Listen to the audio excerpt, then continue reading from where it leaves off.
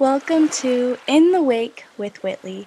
Here on this podcast, we cover mental health, life lessons, mindset growth, and tons of storytelling. Together, we'll laugh, we'll cry, and everything in between. I'm your host, Whitley Rogers. I'm a certified life coach and mental health advocate. I'm also a survivor of sexual and mental abuse. I'm here to open up those conversations that are normally uncomfortable or hush-hush in society. Keep listening for bits and pieces of my personal journey and insights along with other interviewees.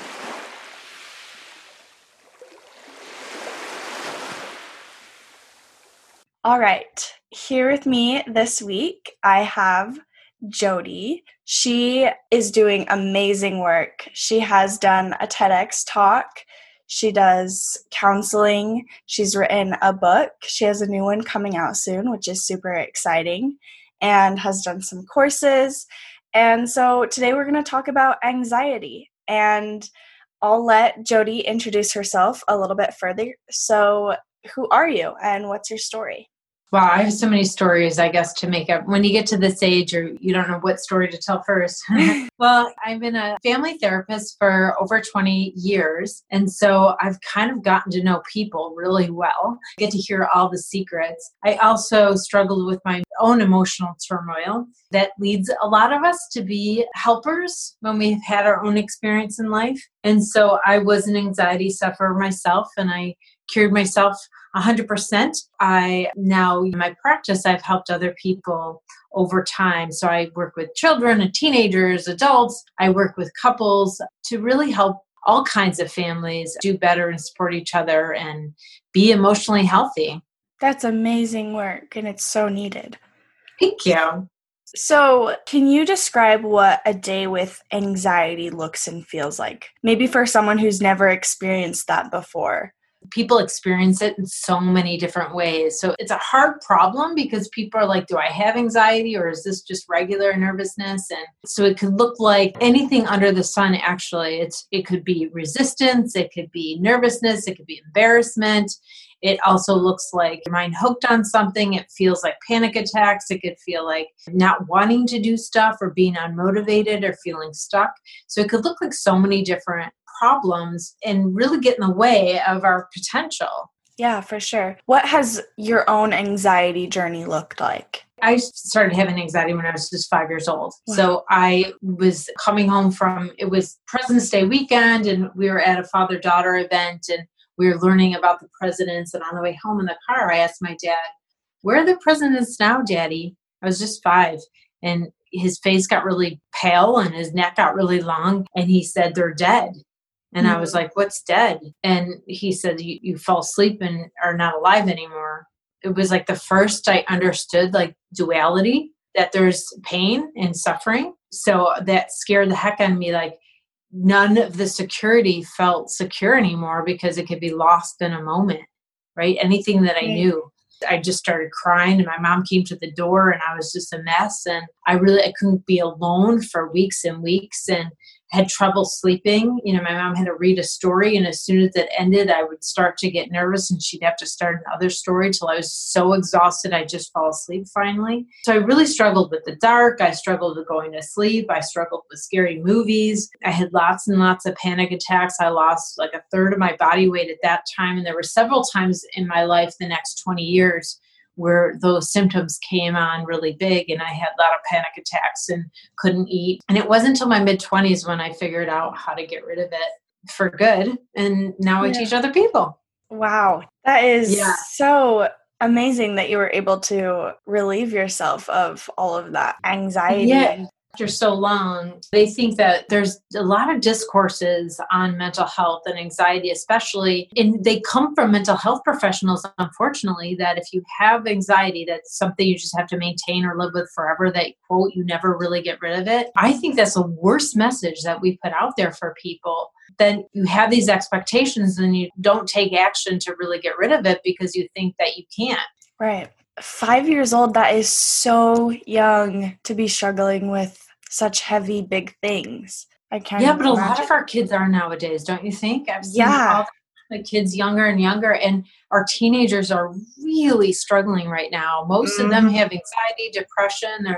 They're having all sorts of problems. And so they really need our help. We don't want to give like half the teenagers say you just have anxiety, you're just wired that way. That's not true. It's coming from our culture. The fact that there's more and more kids having this problem should tell us that it's not a medical problem. It's a cultural problem that we could fix. We want to give the kids the message that this is not something you'll have forever. I think that's so important, especially right now with what's happening in the world and COVID and the pandemic and being quarantined. I know a lot of people that have maybe never experienced anxiety before are potentially seeing that come up. So what are warning signs or symptoms to look out for when it comes to anxiety, whether that's in kids, teens, adults, what it looked like for yourself? Preoccupation with something negative, like your mind's hooked on some or ruminating on some worry or some problem that's taking a lot of your mental energy. It exhausts you physically. You could have physical symptoms of stress, like when your mind's constricted, your body constricts, and you could have pain. You could have a lot of stomach problems, headaches, just exhaustion. And so there's tons of symptoms of anxiety. Some of the symptoms seem really scary. If you knew it was anxiety, it wouldn't be as scary. But we think it's something physical, like our heart racing or being out of breath or hyperventilating. We think that there's like a breathing problem, especially right now. That's incredibly scary. Yeah. And so if you're a parent and you want to know if your kids are really struggling, if they're sticking close to you, if they keep asking you the same questions over and over, if they don't want to do things they used to want to do, if they're complaining a lot or pretty irritable, that could be a sign that they're struggling emotionally. It doesn't mean they have an anxiety disorder and a mental illness. It means they could use some strengthening of their emotional health, which we all could use right now, really. For sure. What are the differences between different types of anxiety, like separation anxiety, social anxiety? What does that look like? That's why I say like anxiety looks completely different to everybody, because everyone has like a different object that triggers them. So social anxiety, it's like group settings or social settings would be the trigger for that anxiety. And then separation anxiety, the trigger for that anxiety is being separated from somebody that gives you comfort. And so that's why anxiety looks so different, but they're all really the same animal, because they all tell people, like, anxiety is a big liar. Anxiety lies to you, says you can't handle this. But what it's telling people they can't handle are different depending on the people. And people feel like their anxiety is like even different than other anxiety. People have health anxiety. You feel like that's a quite different kind of anxiety, but it's still anxiety lying to you that you're not going to be able to handle health problems, right? Right. So there's a similarity in all the anxieties, but people feel like they're different and actually sometimes don't understand each other's anxiety. Like I always tell this story of a mom and a daughter, and the mom's really afraid of driving in winter conditions, and the daughter's afraid of getting a cold, like getting sick and germs. Both of them don't understand each other. The mom thinks like, oh my gosh, my daughter she's just scared of everything. This is ridiculous. And the daughter could drive no problem in the snow, but looks at her mom and says, and the mom's like, well, but this is real. Like you could really get hurt this way. Right. Like I could really miss school and then I would have to make up my stuff. So to both of them, that anxiety is real, but that really shows us that it could hit everybody differently, but it's kind of using the same tools and tricks. And so that's what I do in my books and in my programs is I teach people all the tricks that anxiety uses to trick you, all the lies that it tells, because then when you know those lies coming, you can see them coming and you know how to not believe them anymore. Right. If you're able to understand it and acknowledge or maybe label that, it's not as big and scary. Yes, because they seem so true and logical when anxiety says them. They're just so easy to believe. And then you feel like it's you. And you confuse like anxiety's lies with like your higher voice. Like I'm going to protect myself somehow.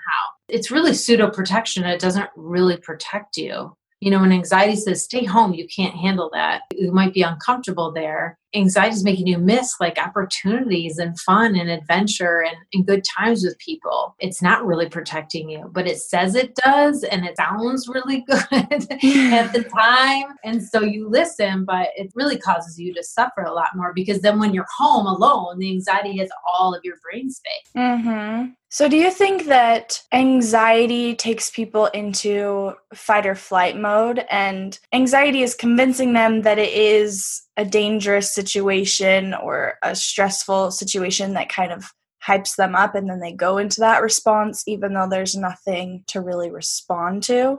Oh, definitely. That's absolutely what's going on. All stress, all irritability, all anger, all embarrassment, all anxiety, all worries, they're all the same hormone. It's all adrenaline. Any upsetness that you have, it's all the same hormone, adrenaline, which is from the fight or flight sympathetic nervous system response. And so that's what's important to remember, because every single symptom of anxiety is a symptom of having more adrenaline in the blood, the release of adrenaline in the blood. Every anxiety symptom is from the adrenaline. So yes, absolutely. If we understand that system, that's why I teach people the biology of fear, is because if you understand that symptom, it takes a lot of the mystery of anxiety away. And it kind of makes you feel more empowered, because then you know what to do. Yeah, kind of mentioned that earlier. Is what's the difference between just normal nerves or nervousness or maybe stress versus anxiety, like a full-blown anxiety disorder? I think those things are all undefinable. And that's the problem, is that people think that there's some definition here that they have to understand to get control. And there's no definition. This is what people have to know. If you're suffering, there's help out there, right? So if there's suffering, there is books, there's videos, there's professionals, there's programs that can help you get rid of it. So if it's just bothering you a little, if it's in your way in your life, if you feel restricted in every way, if you're suffering at all, you don't have to know if you have a quote disorder or not. You just have to say, this is not my full life. This is not everything, and I'm not happy, and let me try to do something about it. And then there's definitely things to do about it. So no matter what kind of anxiety or how bad your anxiety is, there are things to do about it. And so that's what really you have to know. You could say, I have regular worries. We all have regular worries. How do we even define that and say, like, okay, you should stay, even if this is bothering your life, it's just regular worries. And so you don't need to do anything of it, just live with it. Yeah. I think we get in trouble when we try to define these things. And I think we want to define these things to know if we deserve help or not. Or if we could get help or not. And so that's why I'd like to break those down and say, listen, if you're suffering, there's help. And, a lot of my friends and family read my book because they wanted to support me, or they're just really interested. They didn't know anyone who wrote a book before. So like my siblings, and they never thought of themselves as having anxiety. But when you read the book, you realize we call anxiety so many different names. Yeah. And it affects us, but we call it something else. And so if we call it something else and it affects us and hurts us, then we could get rid of that too. I have a 3-step process to letting go toxic stress, building that trust in yourself. Maybe if I call it toxic stress, people will listen to those things and get rid of it. Whatever they want to call it is fine. Right. But let's really get rid of it, because I think we need, especially now, we need this new paradigm of making decisions out of love instead of out of fear. And really we need to connect now more than any other time in history. Things are changing, and with this pandemic and everything, we need to really make decisions out of love. And so that's why I started writing about anxiety, because I really wanted people to get rid of these fear problems. But it's hard because this is a word that no one knows how to define. And they're like, do I have this? Everyone knows that descriptor of anxiety, but people think it's a thing. But I want to go back to, let's call it the descriptor, of how we feel. Does that make sense? Yeah, that totally makes sense. You're right. It's such a important message to remember, because we do get into this comparative suffering where we don't think it's bad enough to get help. Well, it doesn't look like so-and-so's problem, so they have it worse and they should be getting help. I can just willpower it out and I'm fine. Exactly. It's such a self-worth issue, isn't it? Very much so. What are the biggest myths or misunderstandings people have about anxiety, or even just mental health or receiving help? What are those stigmas around this subject? I think the biggest thing is you're different than other people.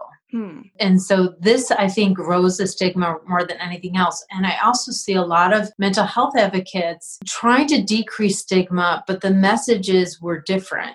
But this is what I'd like to say is that I think for people who are experiencing anxiety and depression, they really want people to notice how hard they work to get through each day, because it is a lot of hard work to get through each day. And I think what's really important is to acknowledge how hard they work, because when they're not seen for how hard they work, they double down and defend their limitations. If that makes sense. Yeah. And so they double down how different they are than everybody else. And so if they're acknowledged all the time for how hard they work and how amazing they are to get through each day, they would not have to defend their limitations. Because when you defend your limitations, you keep them. Right. So I think our best way forward to get out of stigma is to really acknowledge people for what they do, everybody for what they do, but especially people who are struggling with anxiety and depression, that will make them not defend their problem as much and feel a little bit more regular, like they're a regular person. And that will really decrease, because when you feel different on top of these problems, it causes more of them.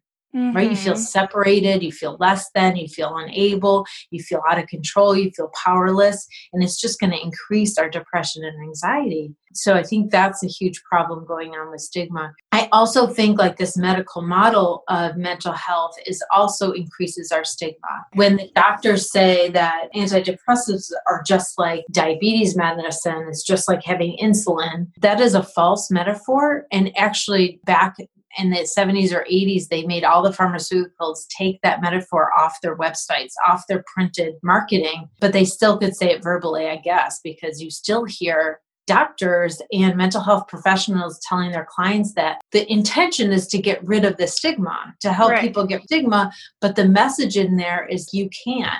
It's like, this is a problem you'll always have. The diabetes metaphor and the depressive metaphor, they don't line up in any way. Like none of it is similar, any way, shape, or forms, but people are still touting it. And it helps in some ways, but I think overall, in the long run, it's really hurting people. Interesting. That's very interesting. They're going to keep feeling more worthless and powerless. And I see it overall really hurting people. Wow. So how do you think social media is affecting our mental health? So I think three ways. It's increasing our emotional health problems right now. Is that one is that there's comparison. It's a comparison culture. So you see other people having these really great times, and then you're different than them. It increases your judgment of yourself, your negative judgment of yourself. And then the second one is we're exposed to trauma from very far away. We're exposed to all these random acts of violence that is really, really scary. And so that is huge. For when bad things happen, we were present in the situation, we could do something.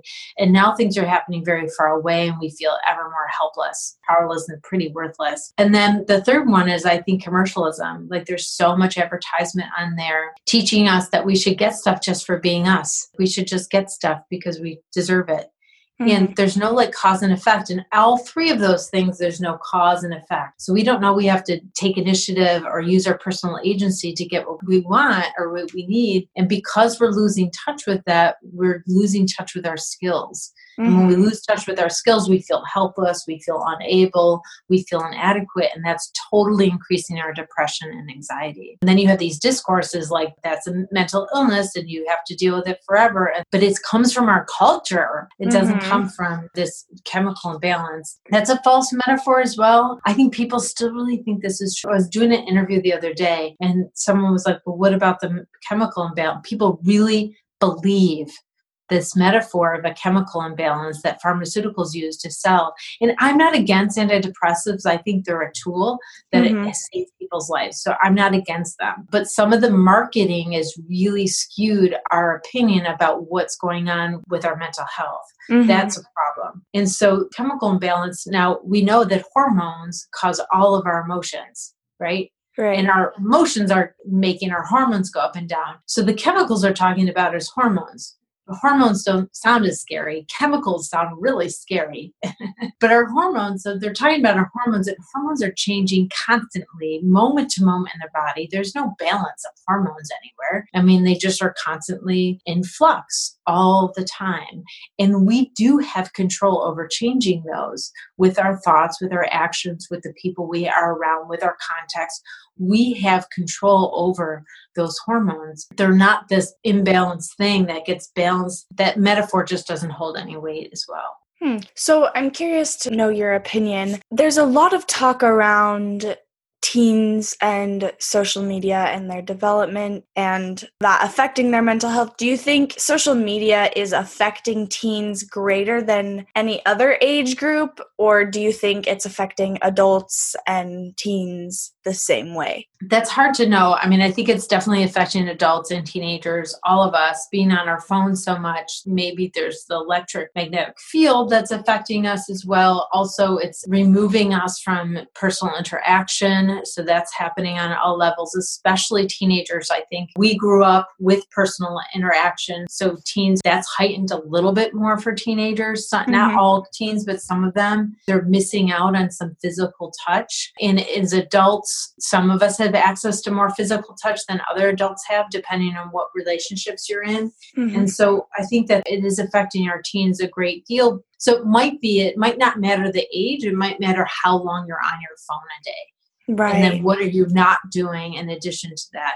And then also what kind of other contexts or experiences you have in your life. If you're really down on yourself and then you're on your phone all day, that's just going to reinforce a lot of that negative self-talk. The research shows that the more kids are on their phone or anybody's on their phone, the more their mental health decreases, their robustness or their happiness decreases. Yeah, so it's definitely a problem. The three things I outlined, but also less interaction and then less physical touch. I think we really, really need physical touch. It's underestimated, especially right now. It's like so heightened that people are not getting the physical touch they're used to getting. If you ever see teens together on a retreat and clumped together, just laying on each other, right? Or they're playing or wrestling, or they craving touch because they're touching their parents less. That's not as cool to be hugging your parents like when you were little. And so they need that from their peers. And right now they're not getting it. So it's highly concerning. Yeah. With the pandemic, I'm saying. Yeah. As humans, we do need that connection, that in-person contact and relationship. And social media was created to feel like we were connecting on a wider, deeper level. But do you feel like it has kind of reversed that and made it so we're less social and getting that connection even less? I don't know. I think in some ways it's less because it's less in person, but there is some positives. I mean, I use social media obviously to send my message out to really help people. If I really thought it was that bad, I might not use it. I think there is a lot of positives. There's a lot of positive messages out there. There's a lot of people connecting through that, and those are good. And so we really need to, as parents, we really need to help the kids have a bit of a balance. They're not going to get rid of their phone. That's not the answer at this point. So the answer is making sure there's some balance so they have robust self-esteem. And once the self-esteem is higher, it's not going to affect them as negatively, and they're going to have more of a balance. They're not going to be on their screens all day. Unfortunately, during this pandemic, the screen time has gone up. And so there's not much you could do about it, but it's not like we got to get rid of these devices. But it's how to make teens feel better about themselves, have a lot of belief in themselves, so they have a better balance in life, connecting in all kinds of ways that they can connect. Yeah. It really depends on how you actually use social media and your phones, it sounds like. Yeah, you could use it for positive. You can use it for creativity. Like kids can make videos and put them out there. And using that creativity is great. So some people watch videos, and so they're passive recipients of that. They're not using their brain. But we want kids to start using that prefrontal cortex as much as they can. That's going to decrease anxiety and depression their whole life. The more we use our creativity, our problem solving. So if kids are creating content for online, that's 10 times better than just watching it. Interesting. So what do you believe that schools or parents can do to help support and improve kids' and teens' emotional wellness? That's a good question. Having a place for children to go at school. I was consulting with a school once, and we were talking about having a few faculty members that could put like a smiley face on the door, and kids know that that's a place that you could go and talk to. Have that all over the school. We were also talking about doing some callbacks during lunch to kind of people are stressed out and there's like a chant or a cheer for that school during a lunch hour in the cafeteria. It'd be a way to kind of release some of the negative and kind of build up some positive stuff in there. That repetition and, a callback when I'm talking about. Yeah. So the third thing is having faculty members assigned to each student. So depending on the ratio in the school, every student has somebody who kind of once a month just has eyes on that kid to make sure no one falls through the cracks. Mm-hmm. And depending on, some kids are fine and you know that they're fine. And so that's okay. But there's some kids who are pretty invisibly not fine. Mm-hmm. And if there was a little bit more focus on making sure those kids don't fall through the cracks, I think that could really help schools out. I mean, schools are tapped out, so it's hard to ask them to do much more, but that might be something that's simple enough to really make sure that the kids, that there is any red flags, like somebody's noticing them early on time to do something to help. Sometimes red flags are obvious and like the counselor knows and they get it. But sometimes there's a lot of kids that are falling through the cracks there that are struggling. School doesn't necessarily know about it. Right. Yeah. So what about parents? How can parents support their kids' emotional wellness? I think keeping those lines of communication open are one of the most important things you could do. If you are up to date on what's going on with them and their friends, it really helps. Then the kid could just give you the update without telling you the whole story. So if you always stay updated on what's going on with everybody, then they're going to want to kind of continue. You know how you have a friend and they know everything and then you're like, oh, I have an update for you. It's so much easier to tell an update than to like start from the beginning. And so as parents, we want to be in the know so that our kids just have to update us. And even when they're a little bit irritable or something like that, it's not like tedious to go through the whole thing. So keep that line of communication open. Listen a lot more than you talk. Listen for a really long time because you want to be in the know. Sometimes parents want to give advice too fast, but kids sometimes just need to talk. And you've already taught them so many skills. So you just want them to talk, and sometimes they could just talk their way right around the problem and figure out their own skills. And you want to give them an opportunity to do that. Unless they ask you directly, what should I do? Then you could brainstorm those things. But if you try to fix stuff too fast, they're going to stop talking. Mm-hmm. And so it's the same thing with anyone. You want to keep those lines of communication open because if anything's wrong, you'll know about it first. Yeah.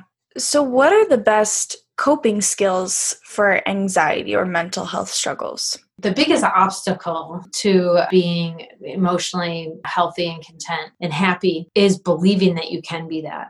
Mm-hmm. People think that there's happy people and then there's sad people. But the happy people generate their own happiness. Like every day they have to do things to generate that happiness and keep it going.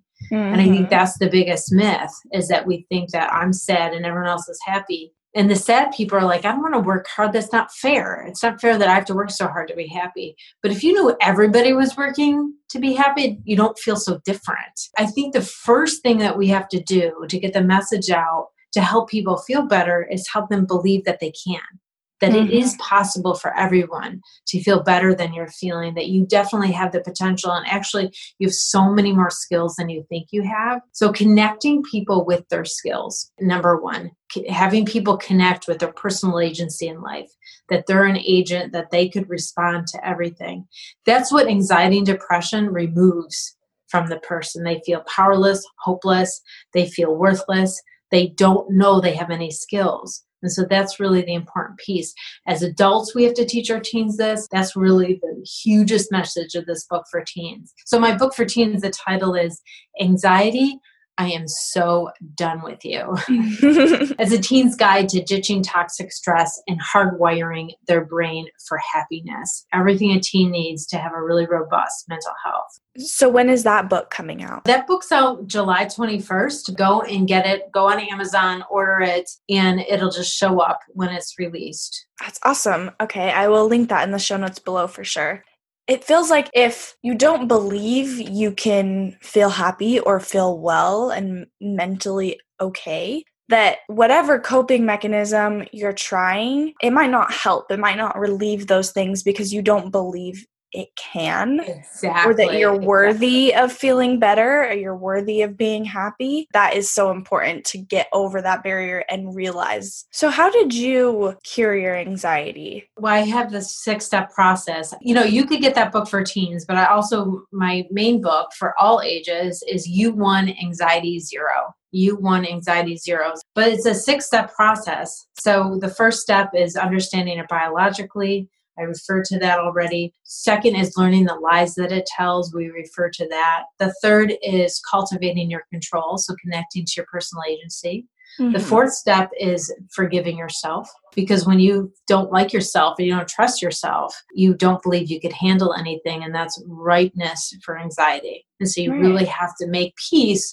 with how you see yourself. And then the fourth one is doing affirmations, like repeating strategic affirmations, like changing our beliefs. And then the sixth step is practicing self-care. So keep generating that and practicing that every day. Those 6 steps are outlined in my anxiety courses and in that book.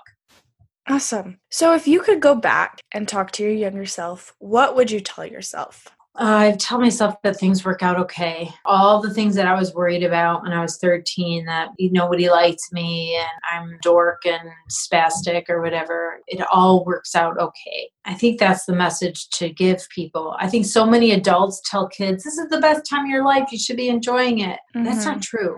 When we tell teens that and they're struggling and we tell them that, it is freaking scary. Right. To think that this is the best time of my life and I'm struggling, it's all downhill from here. No, it totally gets better. It absolutely gets better. And it's got tons and tons of potential to be better and better and better. And you have control over that. I love that. That cultural message that your high school years or your teenage years are the best time of your life.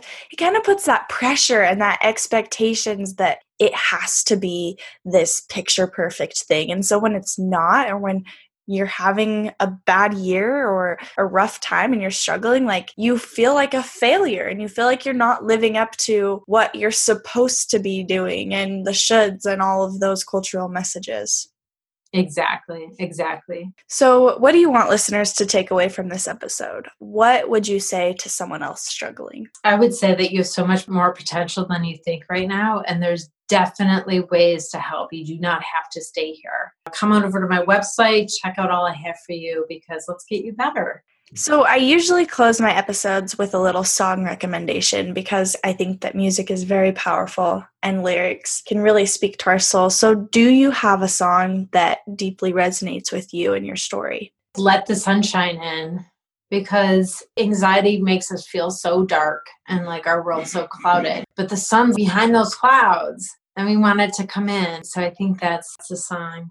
Awesome. Well, thank you. Thank you for sharing your wisdom with us today. I really appreciate it. And I think that you have a lot of helpful things that will be beneficial for the listeners here today. Thank you all for listening. Awesome. That's all we have for you. Thanks for listening, and tune in next time.